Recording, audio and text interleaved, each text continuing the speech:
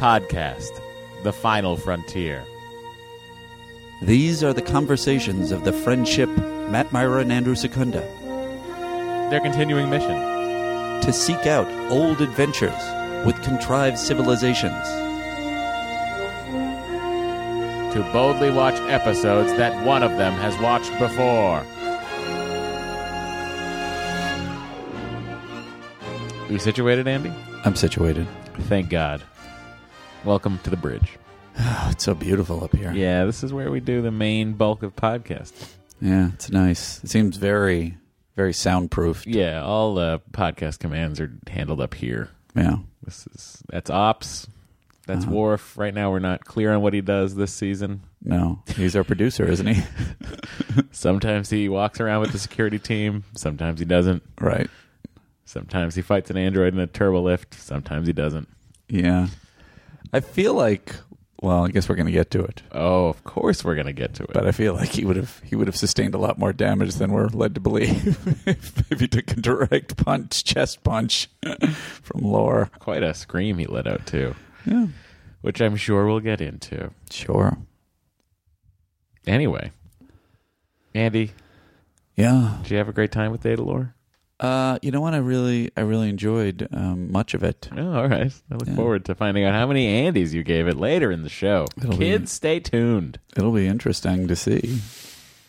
Matt, would you recommend that they watch this episode? Yes. Okay. Mostly because why wouldn't you? It's Data's brother. Evil Data. It's Data's first of two brothers. Sure. Mm-hmm. Mm-hmm. Matt. What? What'd you ruin? I didn't ruin anything, but I think it's time to open up hailing frequencies. Oh, well, I suppose we should play that hail. Captain, we are being hailed. It's a very calm beginning we had. It wouldn't be the way you would open a stage show, I can tell you that. Well, it depends. We come out going, "Hey, everybody!" Well, you're doing that. I'm doing a man. How many people haven't been to the show before? All right, let's hear a round of applause. I don't really do shows. Do you guys like improv? No. Oh. By the way, I realize I haven't been plugging any of. Not that I care to plug any of the days of my handing out flyers for my improv shows are over, guys. Andy, because flyers don't exist anymore. Plug your shows. I'll do it at the end. I don't want to trouble them with it now. We're so loud right now. Are we? I feel like I'm not even. I feel like I'm right on target. Not even going to bother. I love having an imposing voice. Yeah, but I just don't want us peaking. As opposed to as almost like corpse-like echoey one. I'm going to take a seat down one. I'm sorry. Okay. I'm sorry. I know how much you love it. Guys, we talked about the sound. That's every the second thing we do. Every fucking time. Every time. We just want to make sure that you guys get the best listening experienceable. Okay. Hey, Matt and Andy. Hi. It's actually hi, Matt and Andy. You said. Hi. I've been a recent fan of TNG from Lisbon, Portugal, which I thought was cool. Oh, I have a great you know CD of the Dave Matthews Band playing live in Lisbon, Portugal. This is from a gentleman named Diogo, and I will tell you, Diogo, gather all the fans there. I would love for us to be able to take a trip to have some friends already set for Lisbon, Portugal. I'm a quarter Portuguese, so let's make it happen. I didn't know you were quarter Portuguese. Yep, and what's the rest? Cuban? Yeah, my dad's half. My dad's full. My mother is Italian and Portuguese. But then if you look at the 23andMe breakdown, there's some... It's all Jew? Because that's what I would guess. No, my wife is. I know your wife is Jewish, as am I. 98.9% Ashkenazi. Really? Yeah. That's why she's such a smarty pants. Apparently. Or is that a reverse racism? What is that? Is that a dumb people? I don't know. That's that guy, that bell curve guy's theory is the Ashkenazi Jews were the smartest. Actually, I don't know if I'm an Ashkenazi Jew. I'm just a regular one. Based on how many things I get wrong, I would have to assume. You're from regular one? Whatever. Anyway, I'm interrupting poor Diogo's letter. I think that's how they wrote it. They were like, oh, what kind of space station would it be? I don't know, a regular one. Oh, regular one. All right. We don't want to think about this for 3 more seconds, guys? No, let's call it regular one. I remember being thoroughly unimpressed with the first couple of seasons, but I did love both the holodeck episodes from season 1 and 2. My question is this a cheat, both as a writing convention where you can have your actors play whomever you want on the holodeck, and even as fans? If you enjoy these episodes more than the rest of the episodes surrounding them, Are you really a true Trek fan? No, I think you're a genre fan. I think that they just like exploring different genres. I wonder, Diago, is that how you say his name? It's spelled Diogo, not Diego. And I can't imagine that he mistyped his own name. Well, I wonder how he feels about the heavy holodeck use on Voyager. I wonder how he feels about that. Well, it felt like in many of those episodes they would use them as like part of an aggressive like plot device. I guess they kind of did here too. But I feel like but also giving it as gifts to other aliens and stuff. Yeah, but they were also trapped in the holodeck many times on board the Voyager. That's true. So that's true. All right. But I also feel like holodeck time would have been way harder to get on Voyager. Sure. I don't remember exactly. I feel like that was one of the obstacles that the crew faced. Like some of the holodecks were permanently out, or there weren't as many, or it was just something that was like one of the hardships. Like the replicators didn't give them all the food they needed, which is why they needed Neelix. Right. Or they were conserving fuel or something. Back when they what it was. Originally had problems and then sort of ignored all problems. Are you not a Voyager fan? We've never really discussed it. No, I it. enjoy Voyager, but I do that was Ron Moore's problem with Voyager. He's like, the ship should be dirty. It should be beaten up. It's never going to spaceport. It's not going to get cleaned up. Did Ron Moore, was he responsible for Voyager? He did TNG and then went over to Voyager and then got into creative disagreements with Berman and was like, I'm going to go do my own thing. And then he did Battlestar Galactica. That's amazing which is essentially what he wanted Voyager to be. Of course, which is why I think it's why, we'll see where I land at the end of this, but where up until now, original series was my favorite Star Trek and Voyager was my second because I have the same, I think, aesthetic and plot interests as more of a Battlestar fan. Yeah. Reboot Battlestar. Ron Moore. A lot of good work at Deep Space Nine. That guy really did some great stuff. I look forward to dissecting. Still does. When did he join? He show runs Outlanders on Stars. Oh, people love that. I haven't seen it. Is it good? I don't know. I haven't watched it. No review from Matt or Andy on Outlander. We gave it an unknown amount of Andys. Undecided Andys. Diogo also offers some trivia from the I love trivs. Big Goodbye episode, which had Lawrence Tierney as a character, and he says who is also a memorable guest star turn on Seinfeld, playing Elaine's father in season 2, which I remember. Tierney famously scared the other cast members on the show when he tried to steal a knife out of Jerry's apartment set. Jerry approached him, asked him what he was doing, which is awesome. I love that Jerry Seinfeld's just like, what are you doing? What's going on? Tierney tried to cover it by removing the knife out of his coat and making the psycho gesture and sound, trying to play it off as a joke. Needless to say, Tierney was never invited back to play her father, but Larry David periodically threatened to have him back if the cast didn't behave. It's very funny. Keep up the good work. I love the podcast. Diego Casquillo. Here, you give it a shot. Casquihlo. Portugal boy. Casquillo. There you go. Blake Pettit writes us, Dear Matt and Andy, love the show. Andy, it really does get better. And then he has in parentheses, this seems to be SDTNC's longtime listener, first-time caller. That was funny. Apparently I'm the only one. Regarding Picard's... I enjoyed it. I mean, I just didn't... No, just not a belly laugh. I get it. Yeah. Not my joke, so sorry, Blake. Regarding... Sorry, Blake. Better luck next time. Maybe I delivered it wrong. Maybe it's on me. Regarding Picard's fascination with the holodeck, in the cold open... It's like that episode of Cheers where they go to the Tonight Show because Cliff wrote a joke for the monologue. And Cliff's mother and Norm go with him to Los Angeles, to Burbank, California, and he delivers the monologue joke, and it doesn't go well, and Cliff's mother gets up and yells at Johnny Carson and tells him how to deliver the joke. That's amazing. It was a good show. Maybe we'll do that one next. Troy mentions that the holodeck has recently been upgraded. Yep. I always took this to mean that the holodeck has new capabilities that Picard hasn't tested before, namely the ability to create characters in role-playing scenarios instead of just environments like Data's forest and Encounter at Farpoint. Ah, okay. Which I buy that. That would make some sense as to why he's so enthralled with it and in awe of it. Blake says, this doesn't explain Picard's utter astonishment at the Automobiles. fact that Dixon Hill's office has a great view, but there's only so much I can help I can give this episode. And now on the topic of automobiles, as writers, perhaps you could weigh in on something Data says in this episode that always bugs the hell out of me when it happens in Star Trek, and it happens a lot. Go. Data refers to automobiles as ancient Earth device. Hate that. This drives me crazy. The show takes place in the 24th century, less than 400 years ahead of when it was actually made. As a teacher, if I talk to my students about things that happened in the 1700s, I don't call it ancient times. I just say a long time ago. Right. Always a pet peeve of mine. My least favorite usage of that is in the season 7 episode, A Fistful of Datas. Sounds where they awesome call already. it's a terrible episode, Oh, where they bad. call it the Ancient West. It's ridiculous. Funny. Hey guys, love your shows. Look forward to each week's banter and, of course, Andy's theories. Come on, Toots. I'm with you on this, Andy. My take was that woman was a lady of the night or prostitute.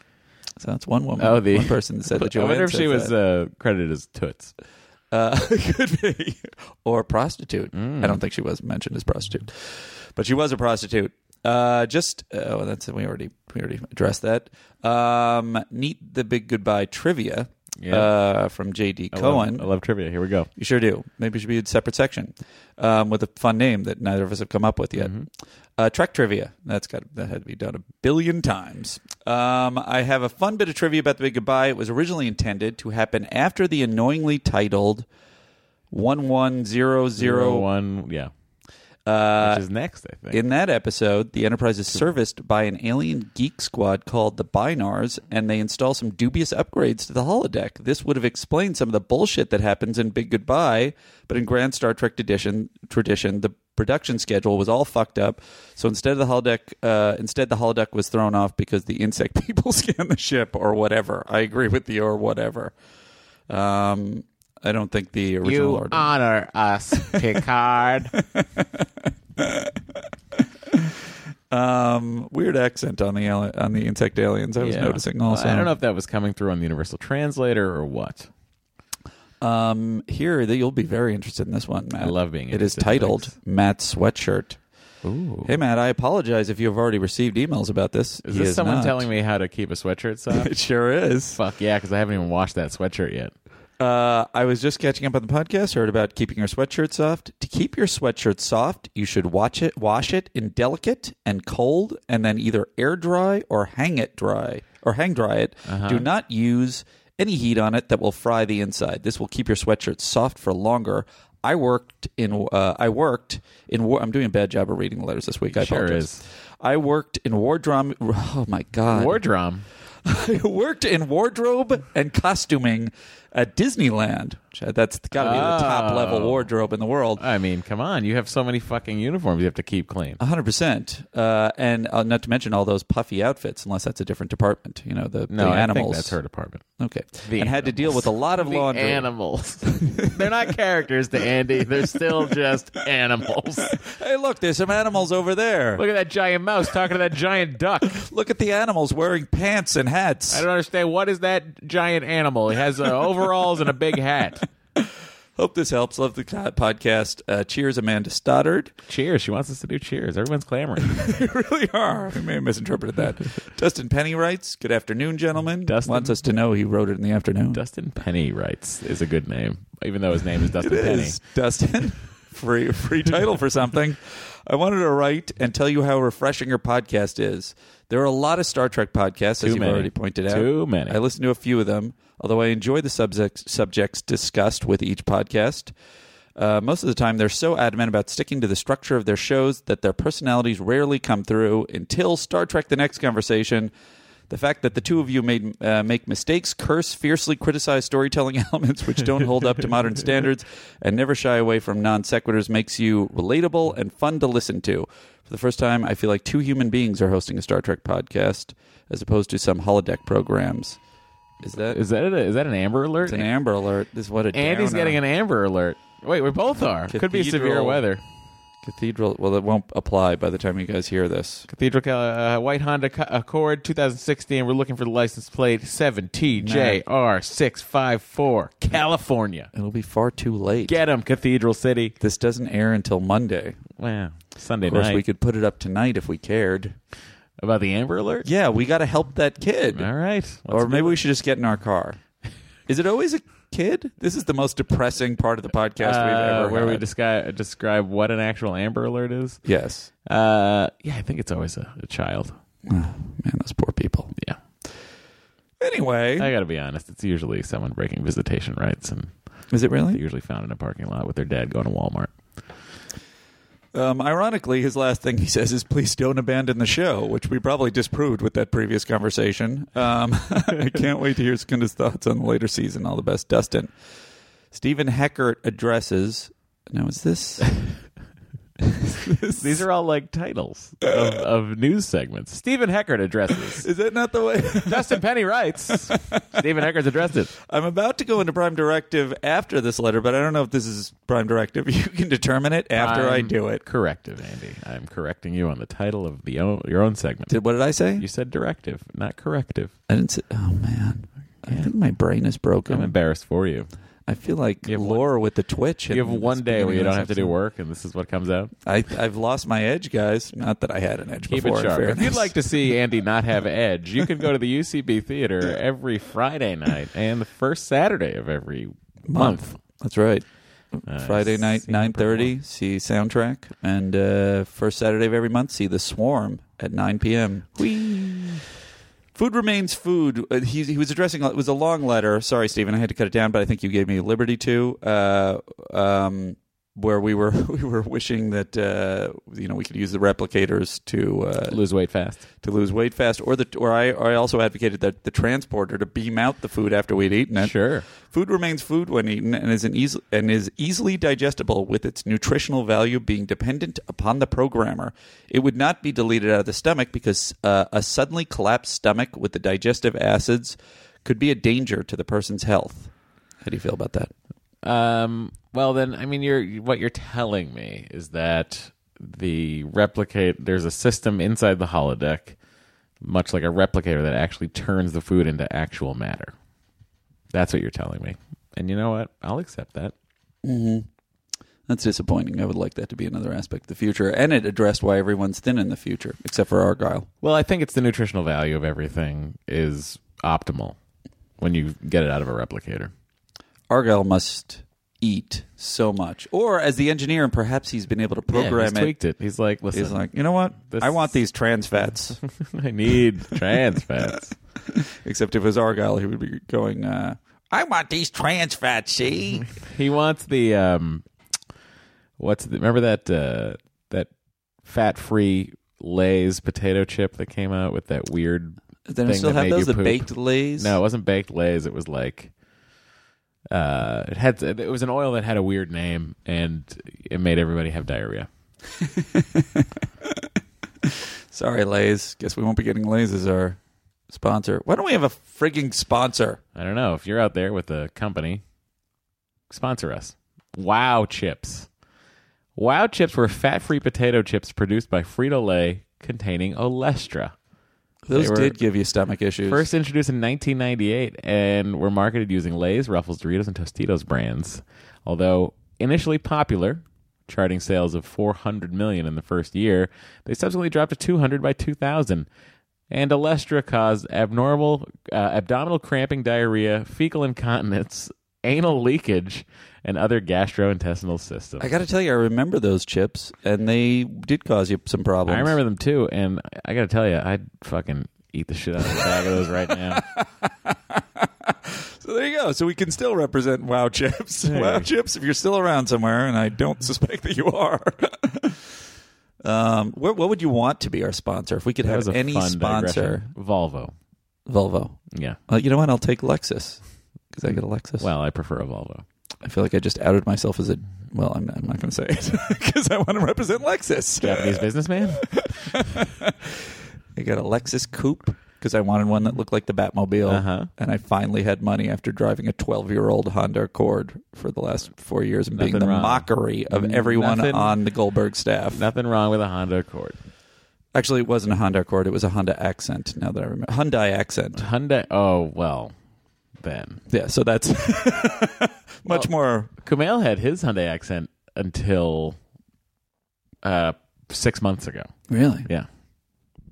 How old was it? It's a car that lasts for... Oh, sure. Hyundai makes the crap out of their cars, but it's not... Wait, I think we just found our new sponsor. Yeah, Hyundai, definitely. Although I prefer free Lexus. Hyundai like Sunday.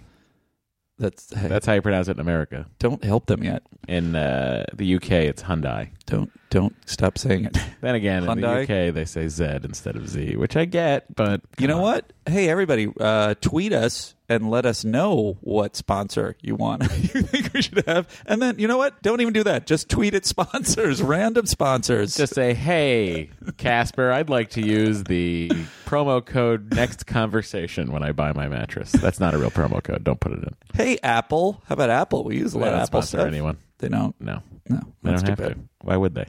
I don't know. Where were we? Stuff thrown out of the holiday. Oh, so this is the second part of his email is about stuff thrown out of the holodeck. We were sort of saying the guys walk out at the end, Tierney and the other guy, and they disappear. And then you had raised in a previous encounter at Farpoint that Wesley walks out, but he's still wet, and Picard walks out, he's still got the lipstick on. Yeah. So his theory is that whether it's dematerialized when it walks out of the holodeck is tied to the safety protocols. So he says stuff thrown out of the holodeck either remains solid or are dematerialized, depending on their danger to passing crewmen as a primary concern, and as a secondary concern, which cleanup methods are the most efficient. I don't buy it. Yeah, it seems a little bit thin. I'm going to go with my theory of as far as the hollow emitters can reach. So I think they can go out into the hallway for sure, but that's about it. You know what? I'll back you up on that, pal. Thanks, buddy. All right, here's a little prime corrective for you, and we have a new theme for it. I love a new theme. Let's hear it. Time for a retrospective. Truth is our objective. It's a prime corrective, 'cause Matt Andy got it wrong.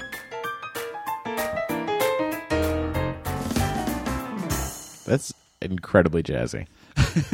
If you could re-record that and add what I imagine to be Commander Riker's trombone, please do. He has a simpler one. Oh no! He can never get it right, guys. I can never get it right. Andy, you have one more week to get it right, and then I take over all sound. You're just saying that because I'm playing everything on mono. Yeah, it's really pretty annoying. All right. Chris Reynolds says, Dear Matt and Andy, loving the podcast. I believe you were in error by assuming that the character of Wayland was a member of the crew and actually in Starfleet. He is never, I think this was perhaps my mistake. He is never referred to by rank or station, just as a history or fiction expert. Also, be very out of character for Captain Picard to not know the name of every person serving under him, which struck me as weird, by the way. And he had to get help to recall Wayland's name. I believe that Wayland is actually the ship's school history teacher. Sincerely, Chris in Detroit. I like that. That's a prime corrective I can live with. Here's another letter. You guys have hit your stride. Sounds good, and I love your breakdown on the story pacing and structure of the episodes in particular and TNG season in general. Oh, and Andy is absolutely correct about the Crusher skirt gag. It only works if the other woman is a hooker. Happy TNG, Evan Selinsky. That's not a prime corrective. Well, they're correcting you. I just wanted to put it in the prime corrective. No, he's not correcting me. He's just telling me that I'm wrong. Well, we'll see about that. Sarah Perry says, Hi, Matt and Andy. I'm the same age as Matt and have been watching SDTNG since it's... sorry, not just... yeah, no, it is SDTNG. Since its first run... Oh, God, what is wrong with me? I've probably seen... If this was edited, then all this would be gone. I thought that's the level of difficulty I'm working against here. Sure. I've probably seen The Big Goodbye at least 20 times over the years. I have this weird rule that I never skip an episode, and I always watch from episode 1, season 1. Even watch Schisms? That episode freaks me out too much. All the way through to the end. I know it's weird, and I only bring this up, Matt, because someone else had tweeted and asked me, should I watch the episodes before or after? and should I be skipping both things? And I said, my feeling would be to not skip. Just go through it like I'm going through it. Oh, you should be along for the slog, guys. You think I wanted to watch The Big Goodbye last week? And listen to us after. Yeah, that's the way to. But it's also, I am subscribed to the theory that you don't have to have watched the episode to enjoy the podcast. I agry with that. But if you have watch, a vague memory of it, then it's sure. Be fine. We do play clips and explain. But if you're going to watch, then. Yeah, and then Sarah Perry says to us, anyways, ever since I can remember, I've always assumed that woman Dr. Crusher is next to in the police station is a prostitute. Wow. Actually, I think it's pretty obvious. I don't even know why. Maybe I have a talent for spotting prostitutes. I can explain why. If you do, you should head to the Wynn. That seems to be the most prostitute-heavy hotel in Las Vegas. I don't know what that. I guess you just pointed out to tourists. I was just. Hey, are you looking for a prostitute? There. Do you feel like you can spot them? I feel like if you're playing a slot machine alone at 2:00 in the morning, they spot you. What's their approach? What do they say? They usually will sit down next to you, or they'll come up behind you. My favorite of all of them was they ask where my friends are, and then I say bed, and then they say. You want to have some fun or something like that, and I go, no, I'm playing slot machines. And then my favorite one so far was the woman that said, well, a slot machine can't make it come. And I said to her, depends on how big the jackpot is. Nice. If that woman wasn't a prostitute, you would have charmed the pants off her. Didn't need to. She wasn't wearing any. Carolyn Bergstrand says, hi, Matt and Andy. I came up with a different one. Says, also another good name for a book. Just a couple of thoughts to share. Pretty sure Waylon has some other boring jobs on the ship, like he has to probably check all the Jeffries tubes for light bulbs that need replacing, or he has to start the Roombas going in the kids' carpeted classrooms at the end of the school day. And then she also says, yes, that lady was so obviously a prostitute. Duh. Guys, I never saw it. I never saw it. But I described it to you, and you mocked me and said, like, nope, wrong, disagree. Typical Myra superior manner. It's not superior. It's just that good podcasts are born of conflict. All right, fair enough. All right, then we have a voice mail from Paul Suda, and here it is. I mean, we have a recorded hail. A recorded hail. Oh, you're right. We have a subspace communique from the Admiral. Thank you. Hey, Matt and Andy. It's Paul Suda again from Los Angeles, California. I'm writing in, talking in again to respond to Brian's comment from last week. Sounds like he's in a car. On the Big Goodbye episode. Oh. Way to go, guys. FYI, Brian was one of our listeners who I think is a regular listener. He seemed to be into the podcast, even though he kind of raked us over the coals. Oh, Brian who hates us but suggests topics for us. Right. Yeah. But he many of his points, in my opinion, were valid. And I got to say, we had a lot of positive responses, sort of responding to that and saying that they like the critiques and they like the tone, and it was very nice and supportive. Oh, we don't. Paul seems to be amongst that group. I would say don't jump on people who. No, we're not telling you to jump on anybody. Here we go. For airing out some of the less favorable commentary on your podcast. Way to go, guys. And Brian had some valid points, I admit. But here, Brian, you got to check yourself a little bit here. I mean, we're getting into the meta here where you're criticizing a podcast for not having its format together while it's criticizing a TV show for not having its format together. That's deep. And it gets a little insidery here. But here's the thing, Brian, and you probably know what I'm going to say already. Basically, no one is counting on Matt and Andy to have a super slick podcast. I mean, we don't love it, true. But this is a television show that has, 10 times or more the audience of any new television show that comes out now? People were counting on these writers to make this television show really good.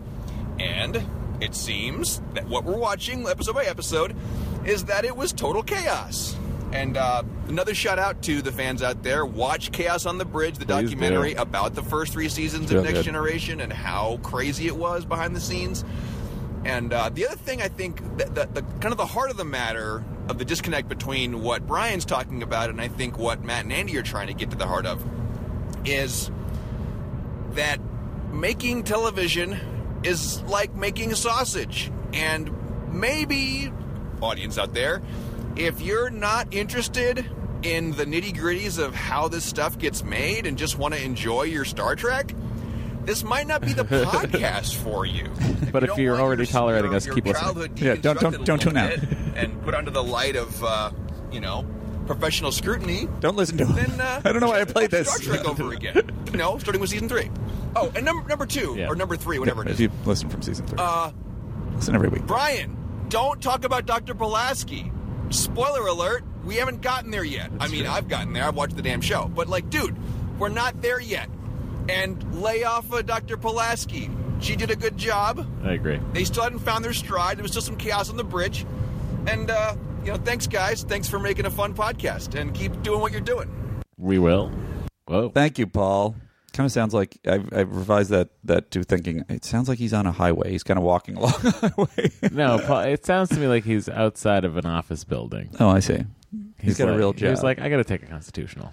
Yeah. He doesn't necessarily have a real job. We have fake jobs. We walk outside of our office building. Paul, if you need someone to walk outside and smoke with, I have a feeling my co-host will be happy to Hi. do it at any point. I really feel like that's the basis of our friendship. I just didn't spot it. I thought it was because Matt would always go, "Hey, you want to take a walk?" And then I eventually realized he just needs a unit of flesh to walk next to him while he smokes. I don't, though. I can do it on my own. Trying to cut down everybody. Okay, story wonders. And then in response to Brian's email, and I just felt I had to read this. He writes appendant replies. He wrote an appendix to his own email? No, it's like pedantic. I would expect a professional pendant who pulls up people on the incorrect use of less and fewer, which he did last week, to know the difference between gleam, flash of a beam of light, or glean to gather.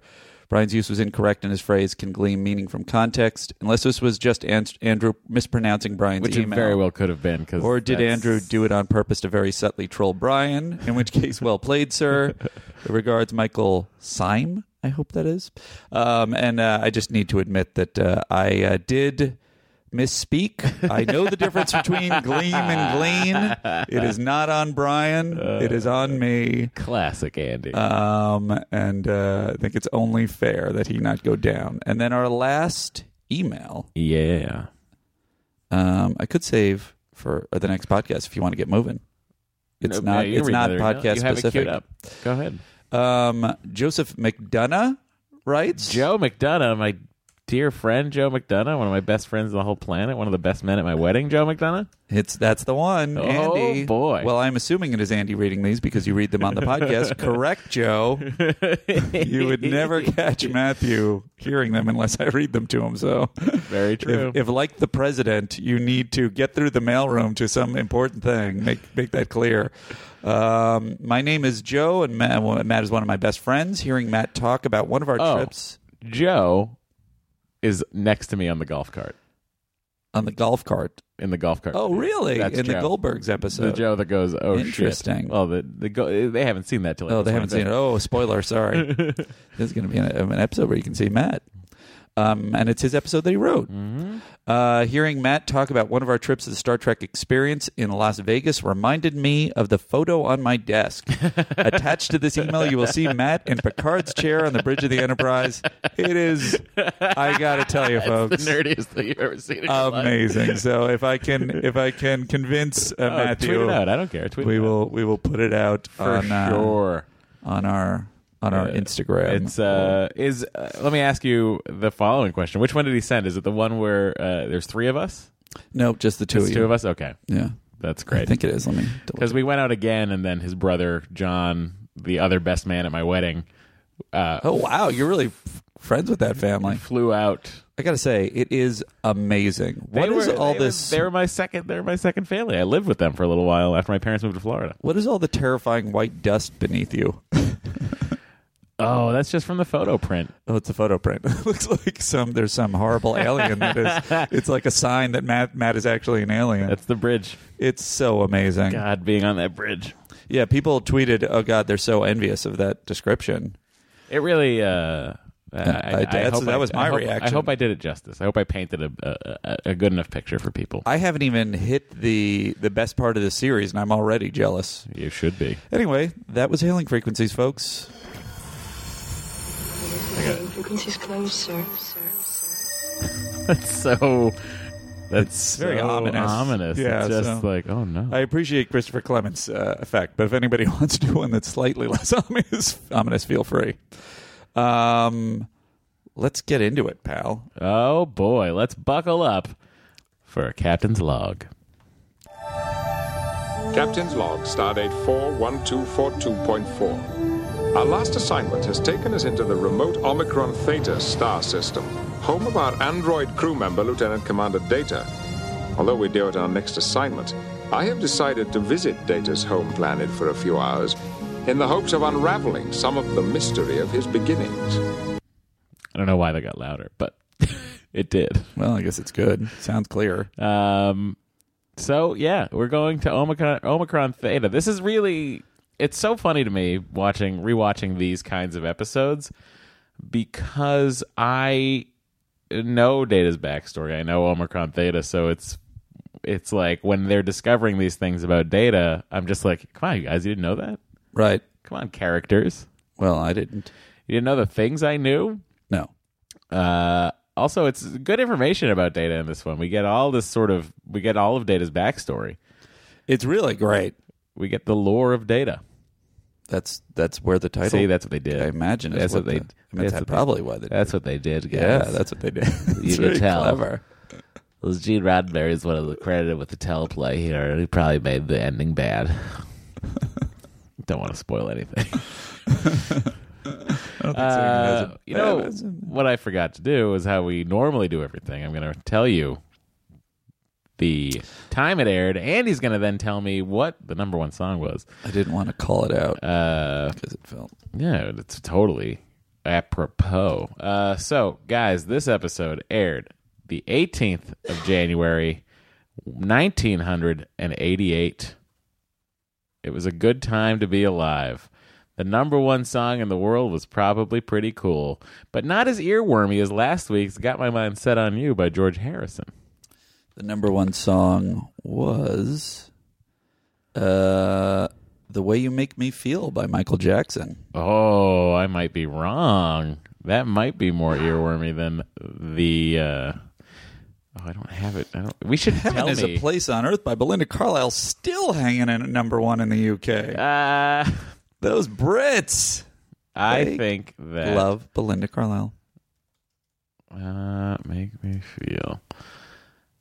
Then I can read the whole thing. Oh, come on. I'm in podcast. That's should we work this out before we should from now on, I think. But I think what everybody loves about our program is the fact that we don't work it out. I wonder when that patience will run out. Hey, probably. FYI, while we have a little break in the action, yeah. If anybody has an opinion of should we move the emails to the end, you think someone has an opinion of that, or even have a separate podcast for it, just tweet us or write us. Tweet us, write us, do everything you can. It's definitely got a catchy beat. I'm not going to have much more to say. This reminds me of the slot machine I played in Vegas this weekend. Michael Jackson slot machine. What determines which slot machine you're going to go to, Matthew? As long as it's a licensed property that I recognize, I'll give it a whirl. Anything. Yeah. That's why I was playing the Game of Thrones one. Datalore, production number 114, stardate 41242.4, directed by Rob Bowman. Teleplay by Robert Lewin and Gene Roddenberry. Story by Robert Lewin and Maurice Hurley. Oh, we get the reappearance of Lieutenant Commander Argyle.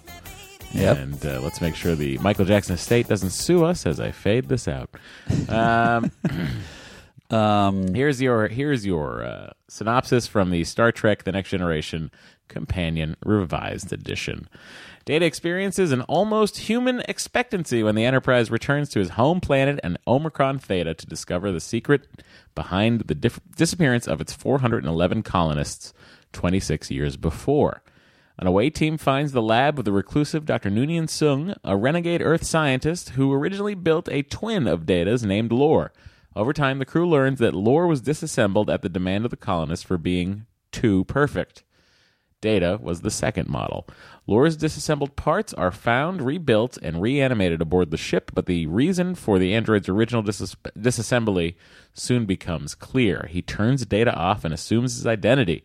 He then summons the huge life-draining crystal entity that destroyed the colony years before, after being lured there by him as revenge for his disassembly.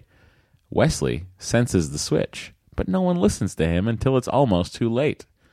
Finally, his mother learns the truth and reactivates Data, but by then the crystalline being is almost upon the ship. The two androids fight each other in the cargo bay until Lore is thrown into a wide dispersal transporter beam. The crystalline being now has no contact with the Enterprise, and it departs. I didn't catch that. That's what they do to Lore at the end? Do they just disperse him? They beam him to whatever the coordinates were that were in the transporter before. Crazy town. Well, so where, According to theoretically, Wesley, what is it? Data's gone. I mean, Lore's gone for good, sir. It hadn't occurred to me because there's a lot of things. FYI, throughout this series, it is so clear that they are Lord of the Rings fans. And Lore's relationship to the snowflake creature yes, is 100% Gollum's relationship to Shelob.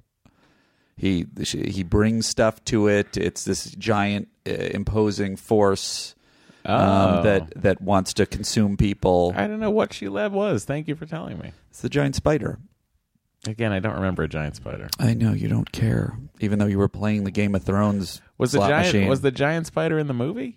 Yes, it was in Two Towers, which is the second one. The second one. It sort of is creeping along. Remember, they do it. It goes really fast, and then Sam looks up, and it kind of hides. It's kind of a funny moment, even though it's somewhat illogical. Shelob just would have ripped its head off. Right. I mean, that's what you're describing to me. Yeah. So my first thing is the Achu scene. Do you want? By the way, Lore was originally a female android. Huh. A non-lookalike love interest for Data. Her job was to go out and repair dangerous situations. But she was still evil? It was Spiner who suggested the old evil twin concept. Oh, I wonder why. Hey, guys. Guys, what if I did both? Just a thought. What if I show myself to be an amazing actor? 2 parts. I don't think he was. Because of the delays caused by rewrites, Rob Bowman landed the segment instead of its predecessor, switching with Joe Scanlon when the two stories traded places in the shooting schedule. Though he regretted losing a chance to direct the Big Goodbye, Bowman and Spiner met the challenge of Datalore and its troubled history head on. They produced a winner, thanks in no small part to an extra 8th day of shooting and to Spiner's virtuosity in the dual row. So good. 8 days of shooting. Sure. That's crazy. That's crazy. We do 5. Yep. Sometimes we get forced to do a 6th. Often. Yeah, I think Brent Spiner is amazing in this episode. Not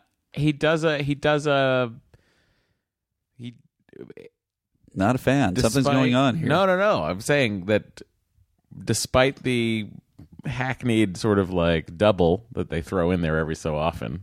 Oh, yes. The limited effects at the time. Yes. He comes across as 2 completely different characters. 100%. Yep. And also, at a certain point, one of them pretending to be the other one. Right. So he's playing that. Yeah. Which is layered upon layered. It's like it's the 7-layer dip of acting. It really is. If that should be one of our awards at the end. Who wins the 7-layer dip of acting? Brent Spiner. What's the 7-layer dip of acting? Okay. Let's listen to Data sneeze. All right. Data. Chew! What are you doing? Sneezing. Have you got a cold? A cold what? It's a disease my mom says people used to get. People used to get. Sure. But humans still sneeze for other reasons. And I cannot Is seem a to do cold it a right. disease? It's true. It's a good question. Let's find out. How can you be practicing something like sneezing? Or is it a virus? When we're arriving at your home planet for the first time? Aren't you interested in that? More than interested. Fascinated. One might say agog. But I also find sneezing interesting. Chew! Chew! It's a viral infectious disease of the upper respiratory I'll tract. never question Wesley again. Don't question the genius. I think we're all learning slowly but surely never to question Wesley Crusher. It's being painted with a very light and subtle hand. I think that the episodes that have Wesley as the hero, or often you'll find Gene Roddenberry's hand in there. If you go to memoryalpha.com, which is the greatest place ever for Star Trek information, you'll see a photo of the 3 doubles of Brent Spiner. They don't have the money to sponsor us, do they? No, it's a wiki. Oh. It's community generated.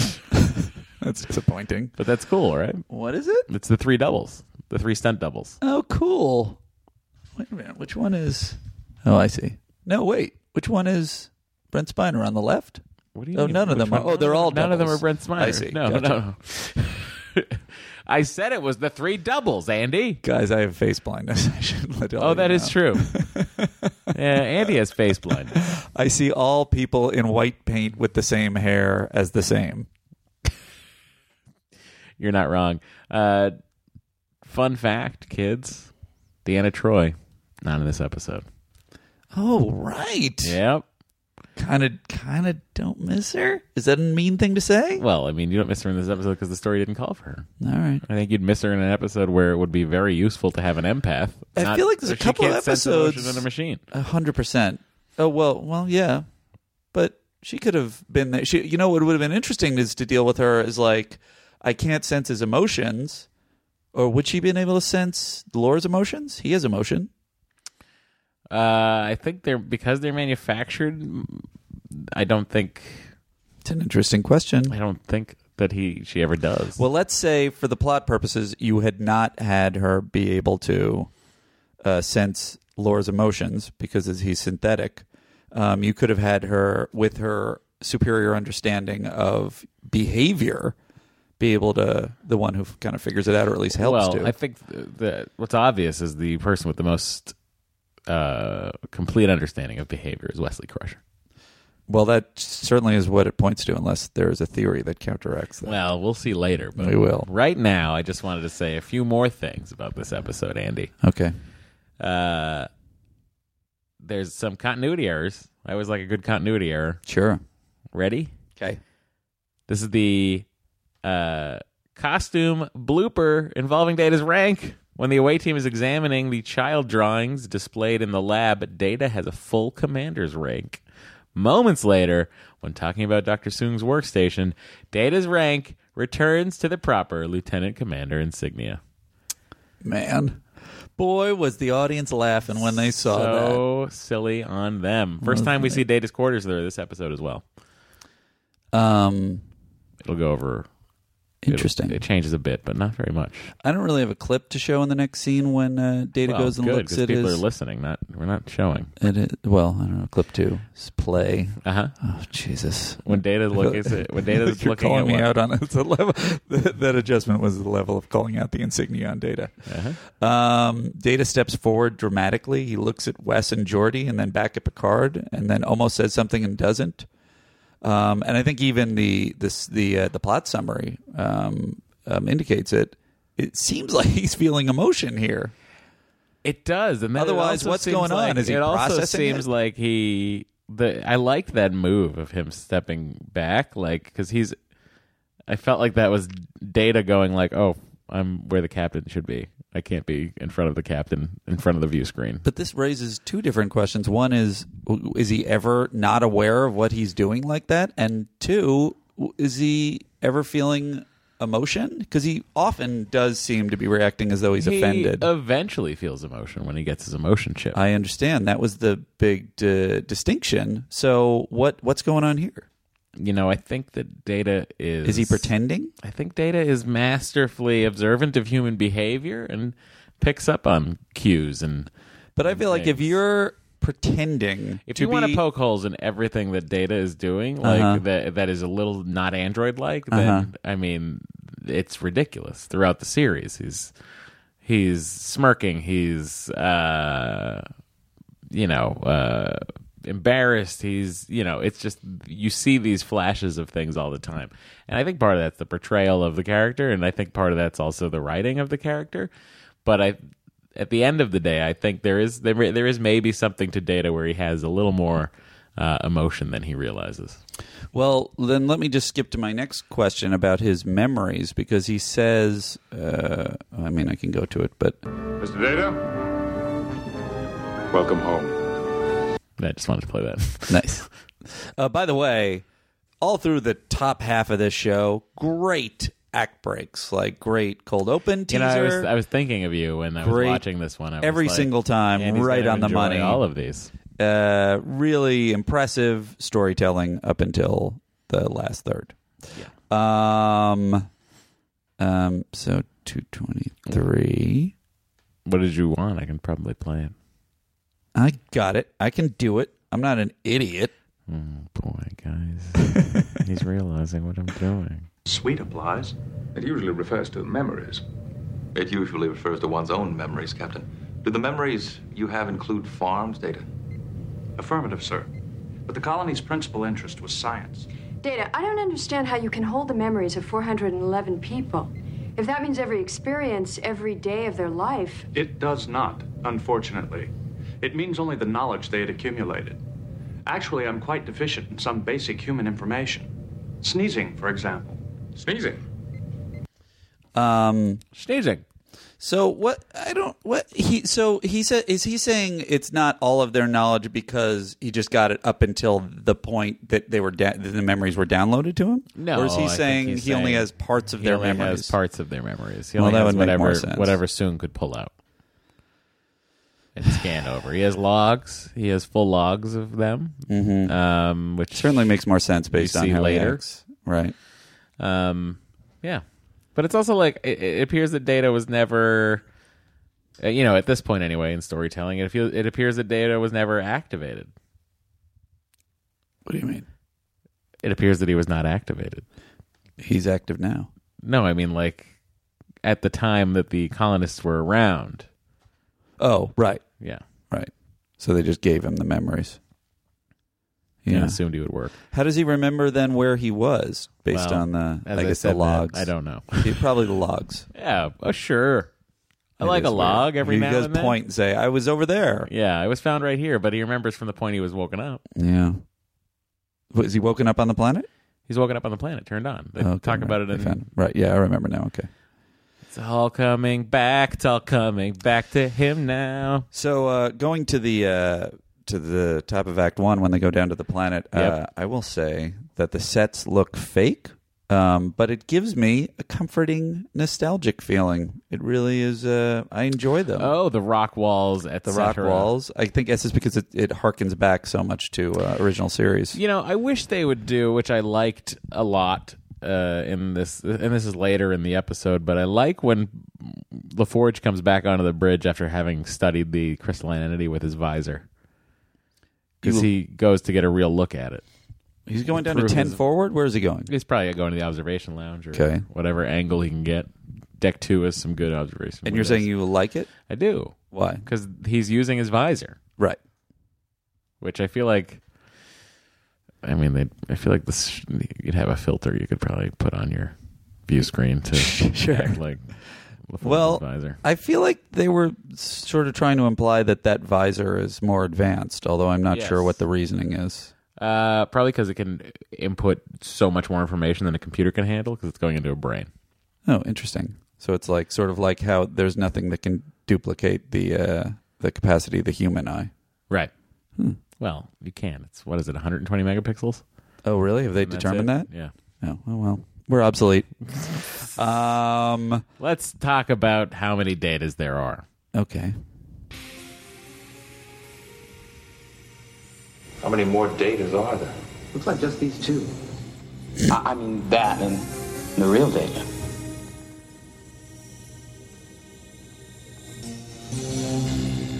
What do you think of this music? I think that there's a lot of score on this that was amazing, and the scary parts are not the amazing parts. Can this be another me? Or possibly my brother? This is emotion. He's emoting. Don't know, Data. He sure does seem to be. He needs assembling. Data. We don't know that this can become alive. It is very important for me to know that, sir. I never dreamed it was possible that I might find some link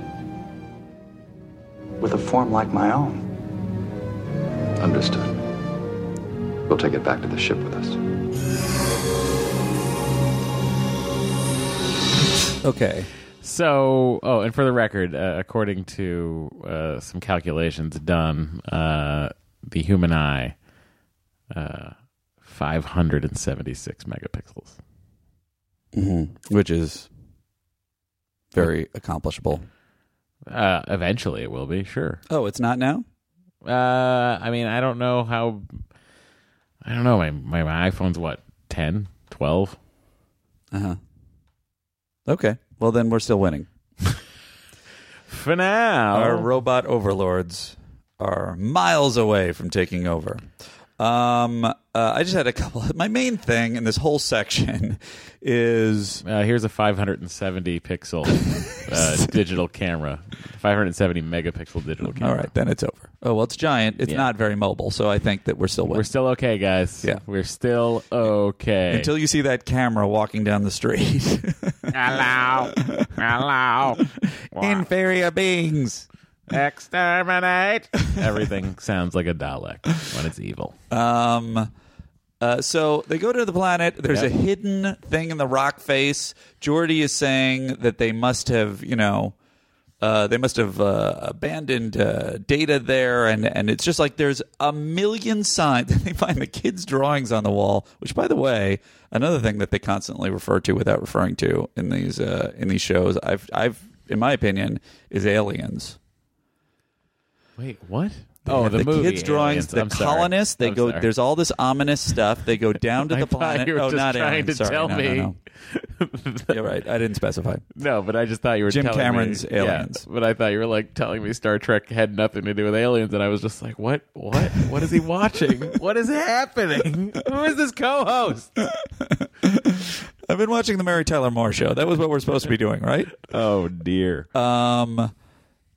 So they find these kids drawing. Oh, first of all, the aliens thing is that they know that all these colonists have disappeared mysteriously. Right. Yeah, that's a big indication. There are these ominous, terrifying drawings by children on the walls, which again is similar to Aliens. Why aren't they like the investigations that they're doing? Shouldn't they have been done by the ship that found Data? That is also very true. It's like they just sort of took Data and then left. Oh, I guess they didn't find the hidden thing that Geordi found in the rocks. I feel like a tricorder could have probably told them that. That's probably true, but let's assume. Okay, fine. We'll assume it was hidden by something. But I guess my main point is, why is everyone so quick? And then later in the next scene, like everyone's so quick to go, like Riker says, "Yes, this is a good idea. I understand. Let's take him up.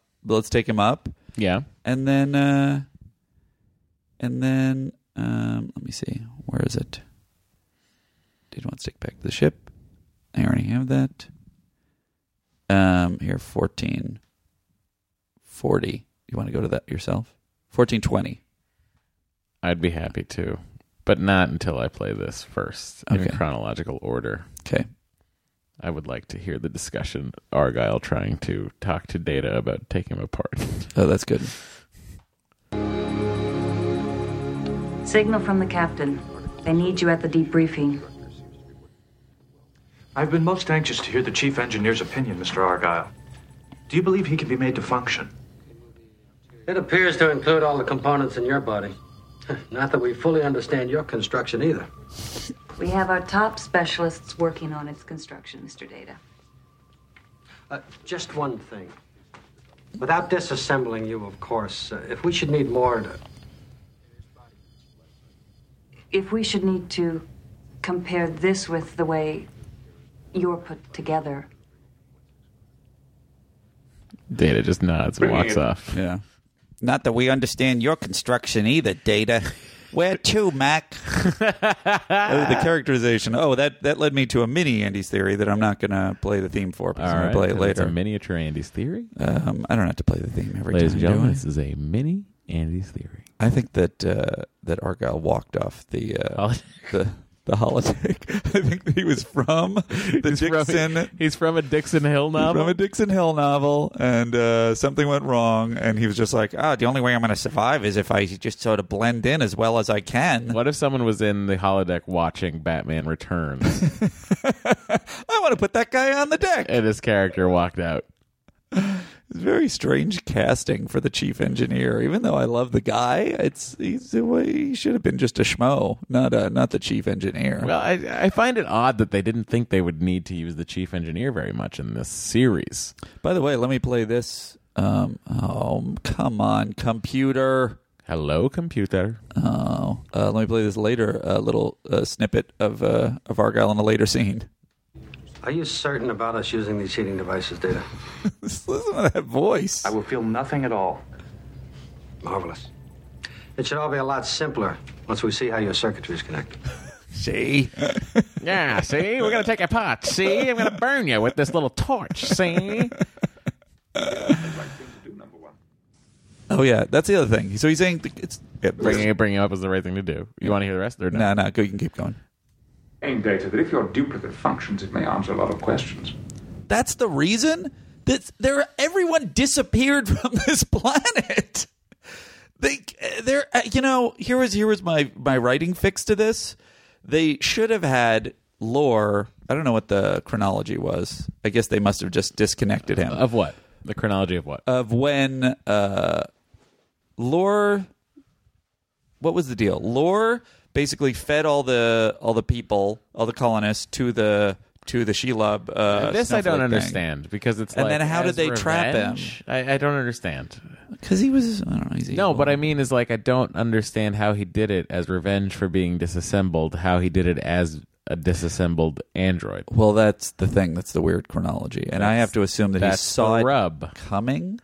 And he maybe led the thing, and then they realized that there was a big trouble. That's why the kids drew pictures of the snowflake, and then they were like, "We got to turn this guy off." But so that would my theory. What if they weren't children? What if they were the entire colony was terrible at drawing? Shouldn't we just leave stuffing in the logs? No. I got these art. Can't we just use the scans that we're taking? No, I got these art. I just replicated all these art supplies. I really want to get them used. I just took this test where I drew a turtle and a parrot. I'm really good at this. Don't worry. A turtle, a parrot, and a pirate. Remember that? Send away for your free drawing test. This will be so much more effective than just saying what it is in a log. Computers can be deleted. We draw this picture. It's always going to be here. Well, that leads me to what I feel like should have been the writing solution to this. They should have had Lore change the logs to make it seem like everybody else went crazy or something like that. And then they would have put him back. It would have been more reason why they would have put him back together because he would have seemed like an okay guy. But this way, it's like he's the only person left in this giant catastrophe. Wouldn't they have some suspicion before they brought a freaking hugely powered, incredibly intelligent android up to the Enterprise? Guys, Andy is getting real heated about what they did on Omicron Theta. It's really driving me crazy. But I want to listen to that commercial from Art Instruction Schools. Part of what makes our podcast great. Remember that music? This is what's happening on Omicron Theta. Do you like to draw or paint or maybe just sketch and doodle? Well, if you do, chances are you have the interest needed to become a serious art student. To find out, simply call toll-free, and Art Instruction Schools will send you this enjoyable art test. There's no cost or obligation. Take the test at home in your spare time and mail it to us when you're done. Terry, we can hire a professional actor to do this. Grade your test. No, I'm going to do it. Call our toll-free I number think I got today it. for your free art test. I don't know how to say this, Terry. I don't know if you have the right voice for this. No, it's good. I just put on the suit and I'll stand over To here. get your free art test without cost or obligation. I'll just tell them about the call this pirate. toll-free number. It's just a little bit... No, but I think that the world of drawing is so exciting. You have a disturbing accent. I don't have a disturbing accent. I just think that the world of drawing is so fun that people could call our toll-free number. I just wish I had this betting music so I could be this guy all the time. Andy, I think you could draw. And we're back. What scene are we in? Does it appear to have we're in the observation lounge. all your parts? Completely, sir. Even your dick. Is that what he means? I think so. What is that relevant? Well, we all heard in 10 Forward how you fucked Tasha that time we were all crazy. All right. Legitimate questions about any of this need not be asked apologetically. You feel uncomfortable about aspects of your duplicate data. We feel uncomfortable too, and for no logical reason. If it feels awkward to be reminded that data is a machine, just remember that we are merely a different variety of machine. In our case, electrochemical in nature. Let's begin to handle this as we would do anything else. Agreed, Captain. Let's begin with you. Riker, Helpful, so pleased with So Picard weird. that he knocks on the table. Such a weird... As if he to smiles. say huzzah. Right. As though, yeah, but he just a second ago was acting weird about it, so it's like he was waiting for Picard to say it. Like, he's like, I need to know I'm not the only weirdo here who's feeling it, and I need someone to tell me something that will help me, like, not feel what I'm feeling. See, I feel like you've justified it more than was justified in the scene, but I appreciate your justification. I mean, I'm just here to justify things. This is what I do on this podcast. Keep playing the scene. The animation commercial? Oh, no, don't keep playing that. Unless Well, you sir, have to. a good starting point may be, why was I given human form? Well, to make it easier for humans to relate to you. Had to be. Jordy But your designer may have had mansplaining to something else Data. to prove as well. Or is Android that splaining? human-shaped robots need not be clumsy or limited in their performance. You certainly operate as well as we do, Data. Better in some ways, sir. So Picard looks You offended. might want to have a look at this, Captain. Could be a link to the He does. And to me, that is a little bit of slipshod writing, because he just gave a speech about how they're the same, they're different kinds of machines, and then Data says, what is 100%, if not the truth, it's an understatement. He's stronger, he thinks faster, he moves faster. He's superior in almost every way except for his emotional capacity. So for Picard to be like, well, all right, I guess you're better than me. It's like so weird at that point. I think he was like, I did you a solid, Data. Why are you going to bring this up? I guess that's it. That's the look. I think that's Data. the look. Yeah. Sorry, I found these drawings from babies. Displayed in the lab, no doubt, by proud parents. It could be just a child's imagination, but there's no way adults drew this. Similar drawings. Dr. Crusher. I like that crayons are still around in the 24th century. Play the Crusher thing. Of course. Oh. Very much need Mr. Data's help.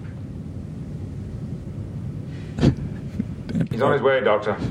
That's as Picard rolls his eyes in his... Parents, it could be just a child's imagination, but several children did similar drawings. Dr. Crusher to the captain. At this point, sir, we very much need Mr. Data's help. She sounds kind of PO'd, too. I think she's on upset his way, because Doctor. she's a medical doctor, not a cyberneticist. She's like, what the fuck am I doing down here? I did wonder about there that. There are people dying in sickbay. I felt like they were trying to give Beverly something to do here, and they didn't want to put it all on Argyle because he's a 1940s New York cop. But I don't know why Picard is mad at her anyway. Great question. But also about the crayons. That is true, and I also wondered.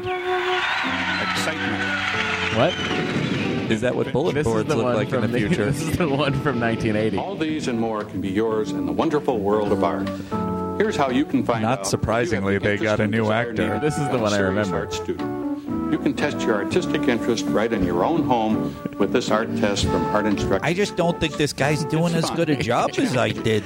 Easy to complete. I just want to get a hold of that art test. You simply mail it in. Look at the bear. This bear's got a hat. And that's all there is to it. His voice isn't as mellifluous as mine. Obligation. Call this I believe but don't wait, because the that they beauty, brought back excitement. Tom Stewart in the I saw it over here. Yeah, here's one from 2000. Have you ever wanted to develop your artistic abilities? If so, you may already have the interest and desire needed to become a serious art student. Find out. Now, guys, what I'm going to do this time is I'm going to walk through a hallway full of art. Send you this enjoyable art test. That'll show how classy I am. Now, we've helped thousands of aspiring artists become more skilled, literally thousands. more confident. One guy drew a cat In their art. Call It was a today jaguar. for your free art test. Actually, it wasn't a jaguar. We'll help you become a better artist. It was a puma. I am delighted by that commercial still existing on YouTube. God, that brings Everything back does. every fucking memory I've ever had as a child. Do you think they're still looking at YouTube clips in the 24th century? I think they're looking at holodeck clips. I guess that's true. They say I want to have sex with Brad Pitt or whatever it is. If you'd like to have sex with Brad Pitt, simply send us this free drawing test of how you'd have sex with Brad Pitt. Which position would you be in? This one? Tony, let's shut it down. What are you asking for? I don't know. Simply asking if they want to have sex with Brad Pitt to send us drawings. I'm trying to build up our fan base. Listen, I can't get hard anymore. The only way I can is people drawing sexual positions that they'd be fucking Brad Pitt in. Look, pal, I really feel like we just... It was an accident I got in. We got to call this a day. Well, okay, but I'll just stay here. You guys can go. It's just a darkened studio now. I understand, but I still have this fake hallway full of art. What's your next thing? Well, I think another drawing test. I won't mention it to anyone. You have my word. If you had an off switch, Doctor, would you not keep it secret? Valid. I guess I would. Also, Data's off switch seems precariously placed. Also, it changes from place to place throughout the series, but it just, I feel like it's in a place. So in this episode, it's sort of purported to be on his lower back area. On the side, I thought. Yeah, well, lower abdomen. Right. Lower abdominal torso area. It's like here. My point is, it's an area that could be easily bumped. 100%. Well, I assume that he consciously protects it, but yes, but also but it's definitely also easily gotten to. I just feel like, what if he sits in a massage chair, like, you know, at the academy, his buddies are like, Data, come on, sit in this massage chair, give it a whirl, and then it keeps turning him on and off. Yeah. Anyway, that's just a thought I had. No, I think that's valid. Not valid, but this is the podcast full of unvalid thoughts about Star Trek. Invalid. We don't want our listeners to be all over us. We don't have to play it, but I love the act break of You May Call Me Lore. That's a fucking act break. Oh, when he just wakes up? When he wakes up. I'll play it right It's now. pretty great. It's right here. 1758 is where I started, but 1758, the ancient West. Is that a thing? No, I made that song up. It's a jingle. Oh, the I Ancient made up, West. The Ancient All right, West. nice. So Got talking about it. the That's teacher great. who says that things are ancient Sure. in the 1700s. Ancient times we had automobiles. Ancient drawing tests. Ancient times we had sneezing because of colds. Oh, he's so It seemed to excited. go well, thanks to a look inside Mr. Data. But there have been no signs of consciousness yet. No signs of consciousness here. You see?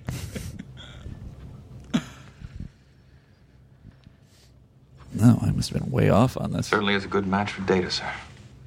You think so, really? I wonder which of them was made first. He was. Don't they hear the Found him music? to be imperfect, and I was made to replace him.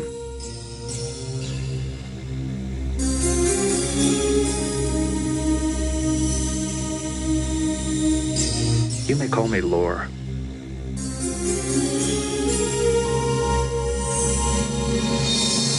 Holy shit, you guys. That was a really good act break. It's a great act break. And then you know what I bet played during the act break? Oh,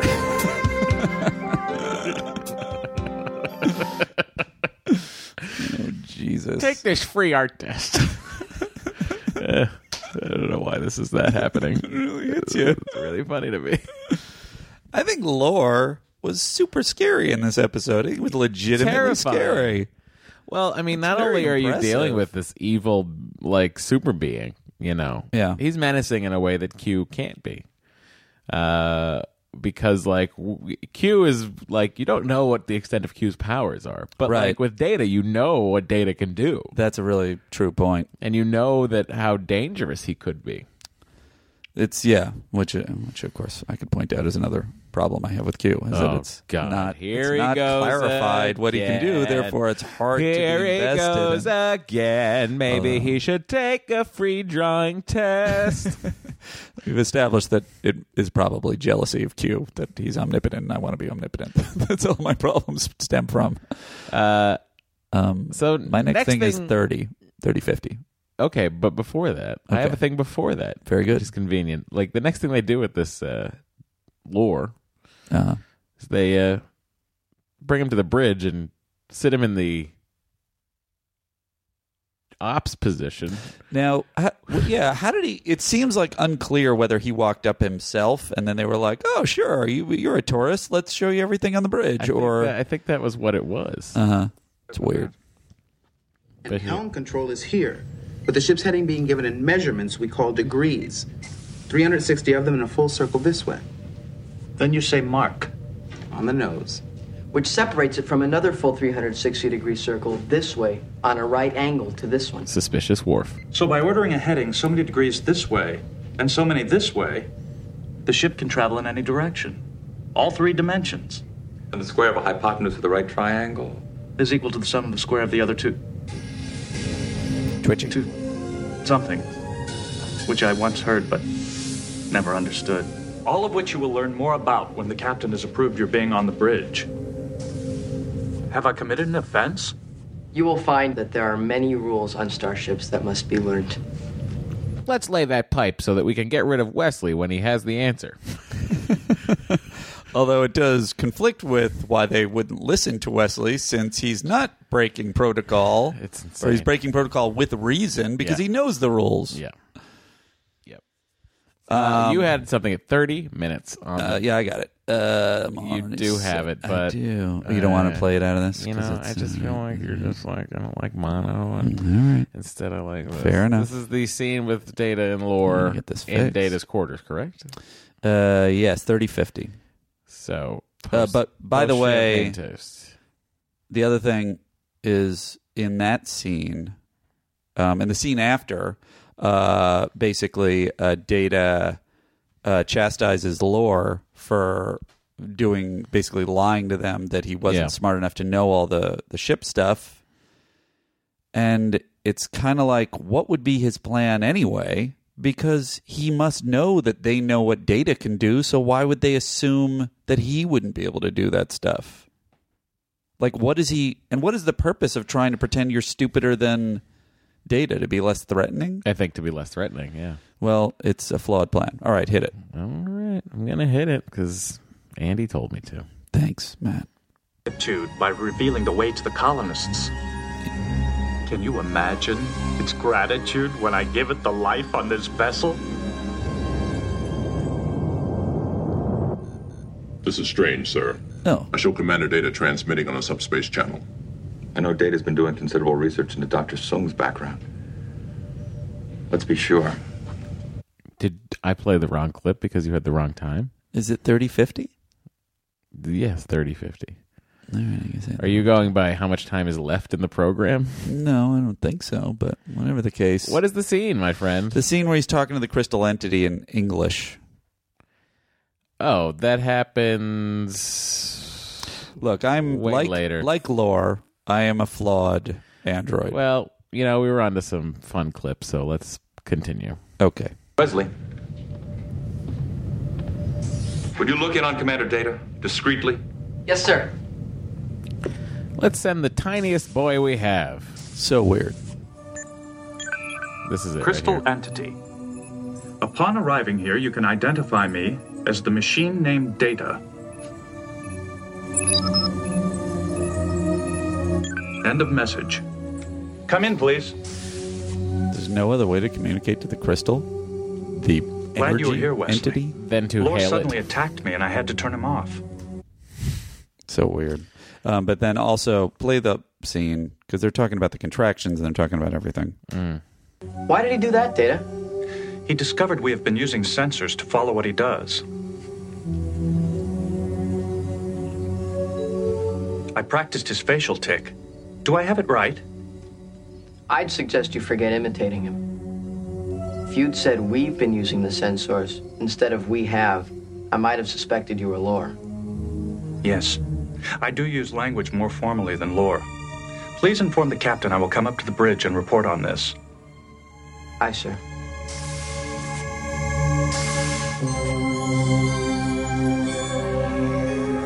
Very strange. And he doesn't All see kinds anything. of He adds up strange. everything himself. Who does? Wesley. He adds it all up. Laura is, by the way, a terrible strategist in the scene. He already talked about the contractions with Data. If you walked into, Data's quarters, right, and you saw Lore on the ground and Data standing there, couple things go through your mind. First of all, you hear the ominous music, so you're the ominous music is the first cue that they ignored the whole time. But ignoring the music, all right, you would see that Data says that he was attacked by Lore, and deactivated him. Data did not hail security. Data did not tell the captain. Nope. Data has broken protocol. Right.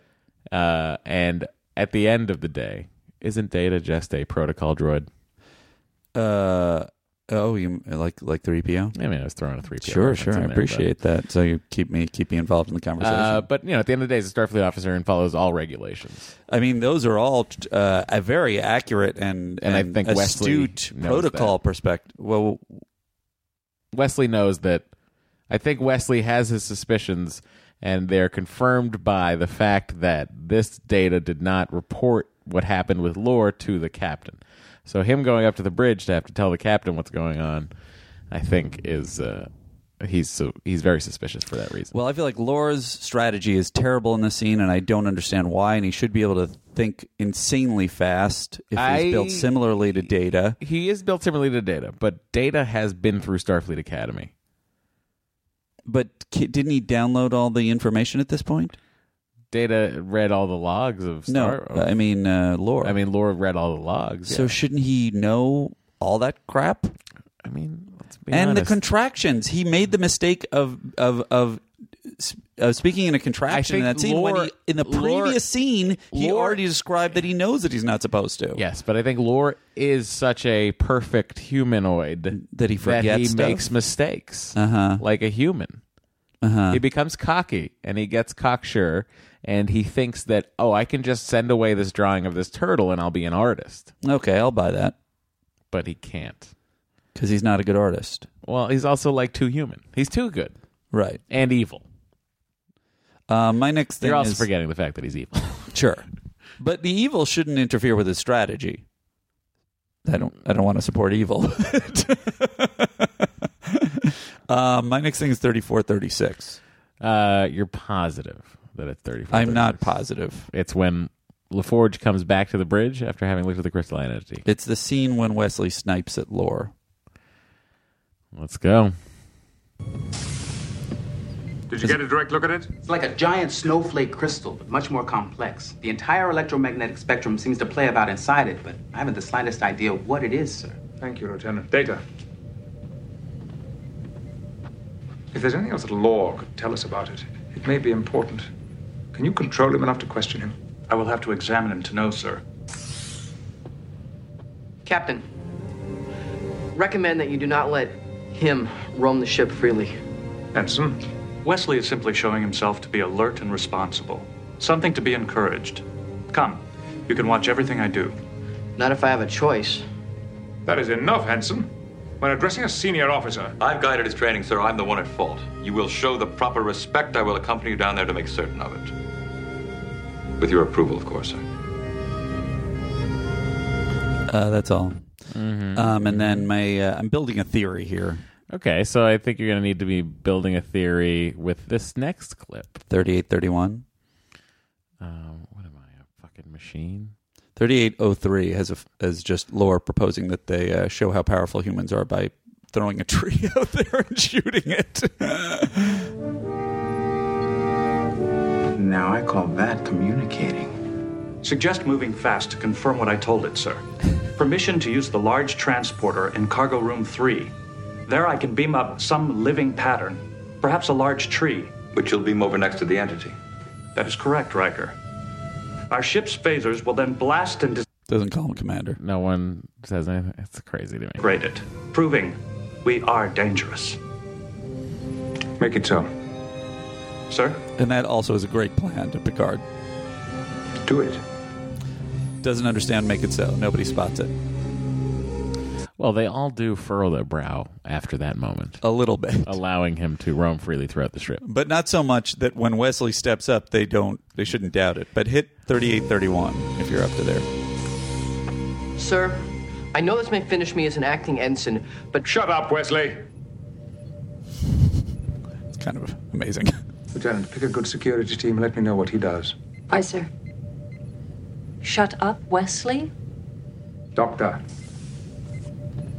And since I am finished here, sir, may I point out that... Shut up, Wesley. That everything that I have said would have been listened to if it came from an adult officer. Request permission to return to my quarters, sir. Agreed. Doctor, go with him. You're putting me off the bridge. Okay. All of these scenes with Wesley, Matthew, led me to a theory. All right, let's hear it. Where are all the bathrooms at? Who let an android have a cat? Is Data just pretending to be so dim? No one knows the answers, least of all him. It's Sandy's theory. Now, you could say that this isn't a new theory, but it is supplemental to my previous theories, which is that Wesley is an evil genius psychopath. And I feel like there's a tremendous amount of evidence because he knows from the first scene that Lore is acting as Data. He doesn't... He sort of objects enough, like he starts to object, and then when he's questioned, he uses none of the evidence. Okay, so that's the first scene. Then the second scene, after Lore leaves, he steps up again, and he doesn't again tell anyone what all the massive evidence that has been piling up, some of it in front of their faces.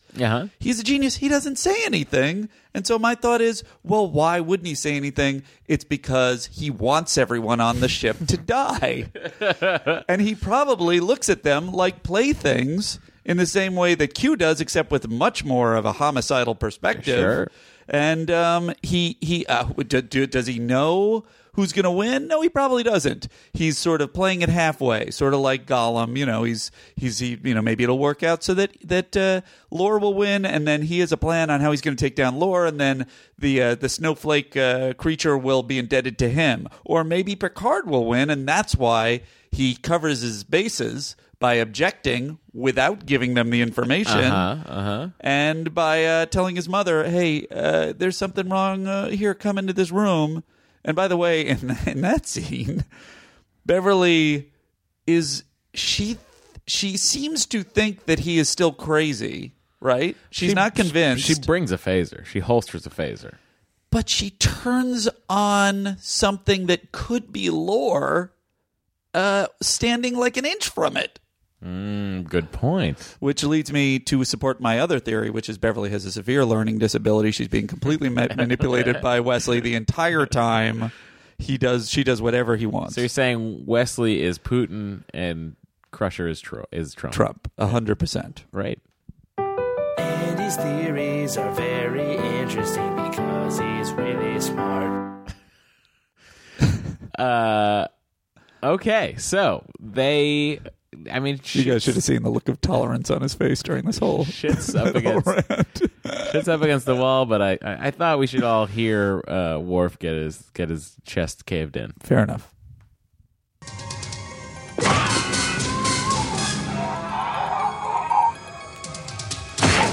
There you go. It was so he would have just punched a hole through him, right? I think he would have. Yes. Or Klingons have such strong bones that they do have very strong bones and different organs. I'm telling you, Wesley Crusher's a fucking evil genius, Matt. You're being very unfair, Wes. Data, the crystal thing is outside somewhere close to the ship, and Lore's loose on the inside. How badly are you hurt, Data? I will function sufficiently to stop Lore, Doctor.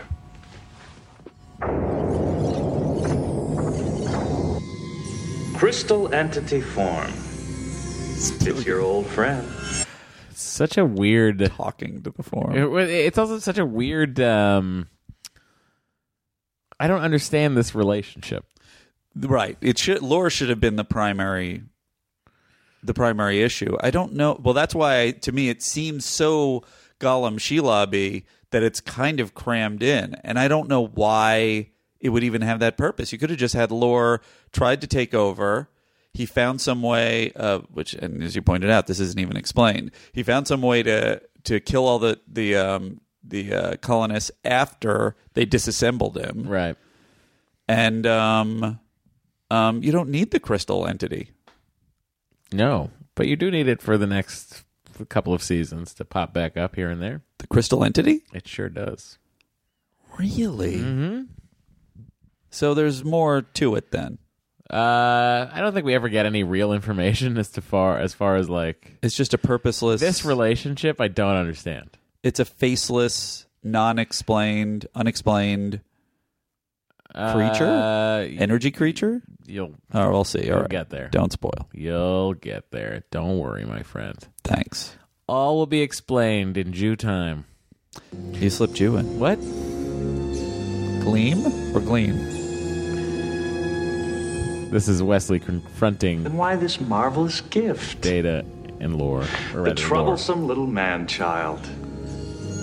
Such a great performance. Are you prepared for the kind of death you've earned, little man? If you take one more step towards my son. Just stun him. Motherhood. Also, follow up to this. Why didn't Data call all of ship security at this point? Totally. Okay. Well, maybe he's afraid that he'll kill everyone when they come in. Oh. Certainly could. Back off, or I'll turn your little man into a torch. I promise him exquisite pain, unless you obey me too, brother. Move away, Data. Please. Do you see now the advantages of being completely human? It includes kindness. I give you your life, Doctor. Go. Quickly. And I may not injure your son at all. I will stay with Wesley, Doctor. Go! Or he'll be shrieking by the count of 5. 1, 2, 3, 4. Thank you for my human qualities, Dr. Sung. As he's looking up into the heavens, thanking Dr. Sung, Data could have taken him out. Right. Wait! A small payment for your son's misdeeds.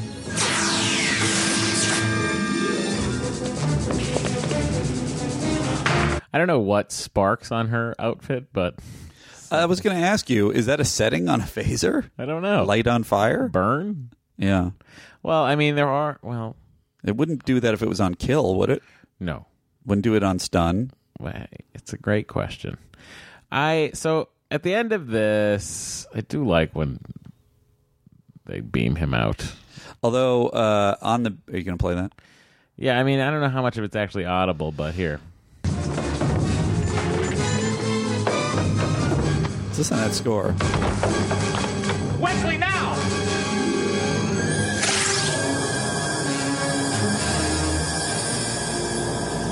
I love how the phaser was going off during the beam out. I have a technical question, Matt. Sure.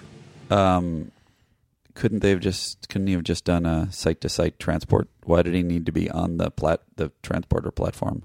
It's a cargo transporter, different than a regular transporter. Okay, with a cargo why did it have to be on? Why did he have to throw him onto the platform? Couldn't he have just locked onto him wherever he was in the room? I think that the cargo bay transporters are less specific than the transporters on the transporter rooms. Uh-huh. I think they're just designed to handle matter, not living tissue. Okay. Is that just a guess? That's a guess. Mm-hmm. And, what's going to be great is next week we'll get emails telling me what was wrong or right about what I just said. Well, that's why we invented the Prime Directive. Corrective. God damn it. Everybody, you can correct me on that next week. Here's the security team sent in. It is Tasha Yar, William Riker, Jean-Luc Picard, and Beverly Crusher. Well, you don't want to get crowded in there. Lore's gone, sir. Permanently. I did it. Now, this is the resolution of this episode, which I find to be the least satisfying resolution in the history of television. Uh-huh. Now that Wesley's safe, go to sickbay at once. Captain, the crystal thing has begun to move away. I see that on the monitor as well. Data, you all right? Yes, sir. I'm fine. Why is he using a contraction? Oh. Why is his face twitching? Oh, well, his face Get is... rid of that damn twitch. His face is twitching because Lore messed up his face so he would twitch so he would seem more like Lore, and he hasn't fixed it yet. Okay, but why did he use a contraction? That I can't answer. Like, this is like one of those, like, if they were in the same uniform... I mean, particularly... Do you know what I mean? If they were in the same uniform, it'd be that you killed the wrong twin situation. That would be great. I would almost say, all right, we're being nitpickers on, but early on in the season he used contractions and whatever, and but this is an episode about the very distinction between Lore and Data, right. So it does seem like a pretty massive miss. Or I don't know what they're trying to say by having him use I'm there. They had to. Oh, you think it was intentional? They had to have deliberately done it. But he doesn't do it after this, does he? No. So what's... I don't understand it. Unless you're saying this is... Ooh, that would be another great Andy's theory. I mean, come on. It's been Lore the whole time. That would be amazing. Think about it. I haven't. On the correct uniform. Yes, Captain. Ensign Crusher, you able to return to duty? Yes, sir. Then do so, and let the bridge know that all is well down here. Aye, sir. I feel like Wesley accepts this apology I a agree. little fast. I and agree. Picard said, "Shut up, Wesley." Yeah. Shut up, Wesley. Tried to say he saved the entire crew. Yeah. And all Picard says is, "Are you able to return to duty?" Yeah. All right, you know what? I'm going to throw you a bone. I'm going to let you return to the job you just did better than anyone else. Yeah. Anyway, except for the fact that he's a fucking evil genius. Well, I mean, we know that, but they don't know that yet. Right. That does it for Datalore, everybody. I guess it's time to tell people how many Andys we give Datalore.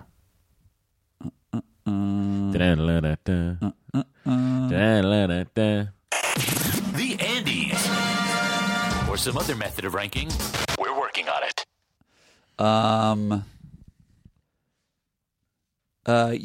I really got to say, this is maybe the first episode that I was not completely into, because it fell apart at the end, but yeah, I was really like, every act had me.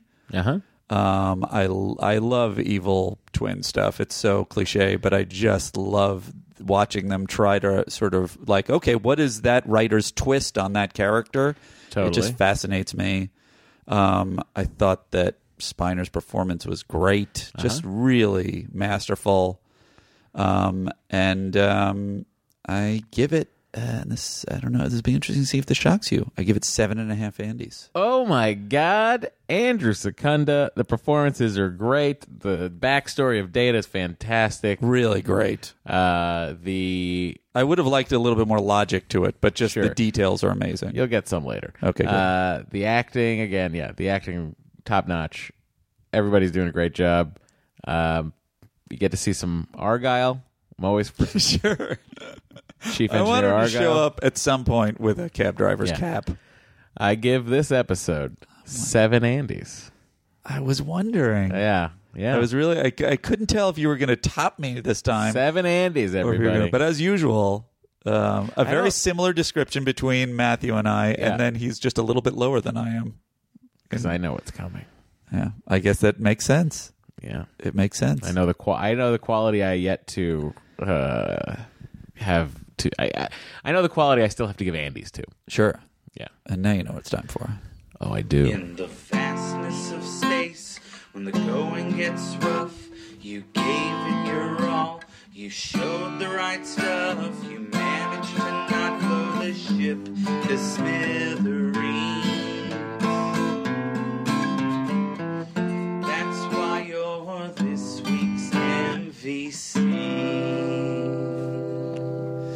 You know, if we ever do live shows, I don't know where Kenny Dixon lives. Maybe we should bring him to play it live. That would make it a net loss for him. Us. Oh, for us. Having to pay to bring him out. Oh, I didn't mean that. I mean, Kenny, if you happen to live in the neighborhood and you don't mind paying for your own gas, swing on by. Gas we can swing. Look, we don't Shut up, Wesley. Oh, New sound drop. That was me. Oh, that's amazing. Look, we don't have a sponsor, guys. So someday we'll be brought to you by... Shut up, Wesley. Shut up, Wesley. Ironic because... Shut up, Wesley. Even though he was clearly just belittled every step of the way by everyone but Data. And he very justifiably is plotting the deaths of every person on board if it fits his larger scheme, which has not been yet revealed. Mm-hmm. Without question, it's got to be Wesley Crusher. 100%. Wesley Crusher, you are the most valuable crew member. Good job, Wes. Yet again, Wesley Crusher, you're the most valuable crew member. It's true. Boy, Andy, I think we really have done what could be our best episode ever. Did we? Thanks in no small part to Art Instruction Schools of America. I'm not going to play it again. Oh, I was almost certain you were going to. I was giving you some space. Oh, well, since you're giving me space, I guess I'll play it again. Thank you all for joining us on Star Trek The Next Conversation. Tune in next week and maybe we'll hear some more theories and find out who next week's MVC is. I am Chief Engineer Argyle's brother, Tom Stewart. My brother went to space. I'm just here to teach you how to draw. I was always the artist in the family. He was the brains. That's why he likes to tinker with things. Did you know that heat won't hurt Data? Look at this picture I drew of an energy creature destroying all of us. Don't let the wonderful world of art. Art, great. Speaking of art, I'm going to beam myself out of here. Argyle. Come in, Argyle. Call this toll-free number now. Don't have the cue. I have all cues, all times. Oh, you got to load that into something else. He's got a whole huge page of goodbye, Matt. Goodbye. Finally, it's just me, just relaxing, just me on the bridge. This is probably what it was like when Lore was all by himself on the planet with the energy creature. Just chilling. Good old Lore. I think Lore may be my favorite. Goodbye, folks. Disengage. Andy, you're still here. I just beamed myself back. Hi, I'm Tom Stewart. Hi, Tom. Have you ever wanted to draw? I've thought about it from time to time. Well, can you draw a turtle that has a humanoid face? How about this pirate? Wait, what did the pirate tie into the turtle? Well, those are the two things that you need to draw in order to know if you can draw. Oh, cool. Yeah, so take this free art test and then call us, the Art Institute of America. I gotta go. See you, Tom. That was nice. It doesn't have the same effect without the music, the calming music. So long, folks. Disengage.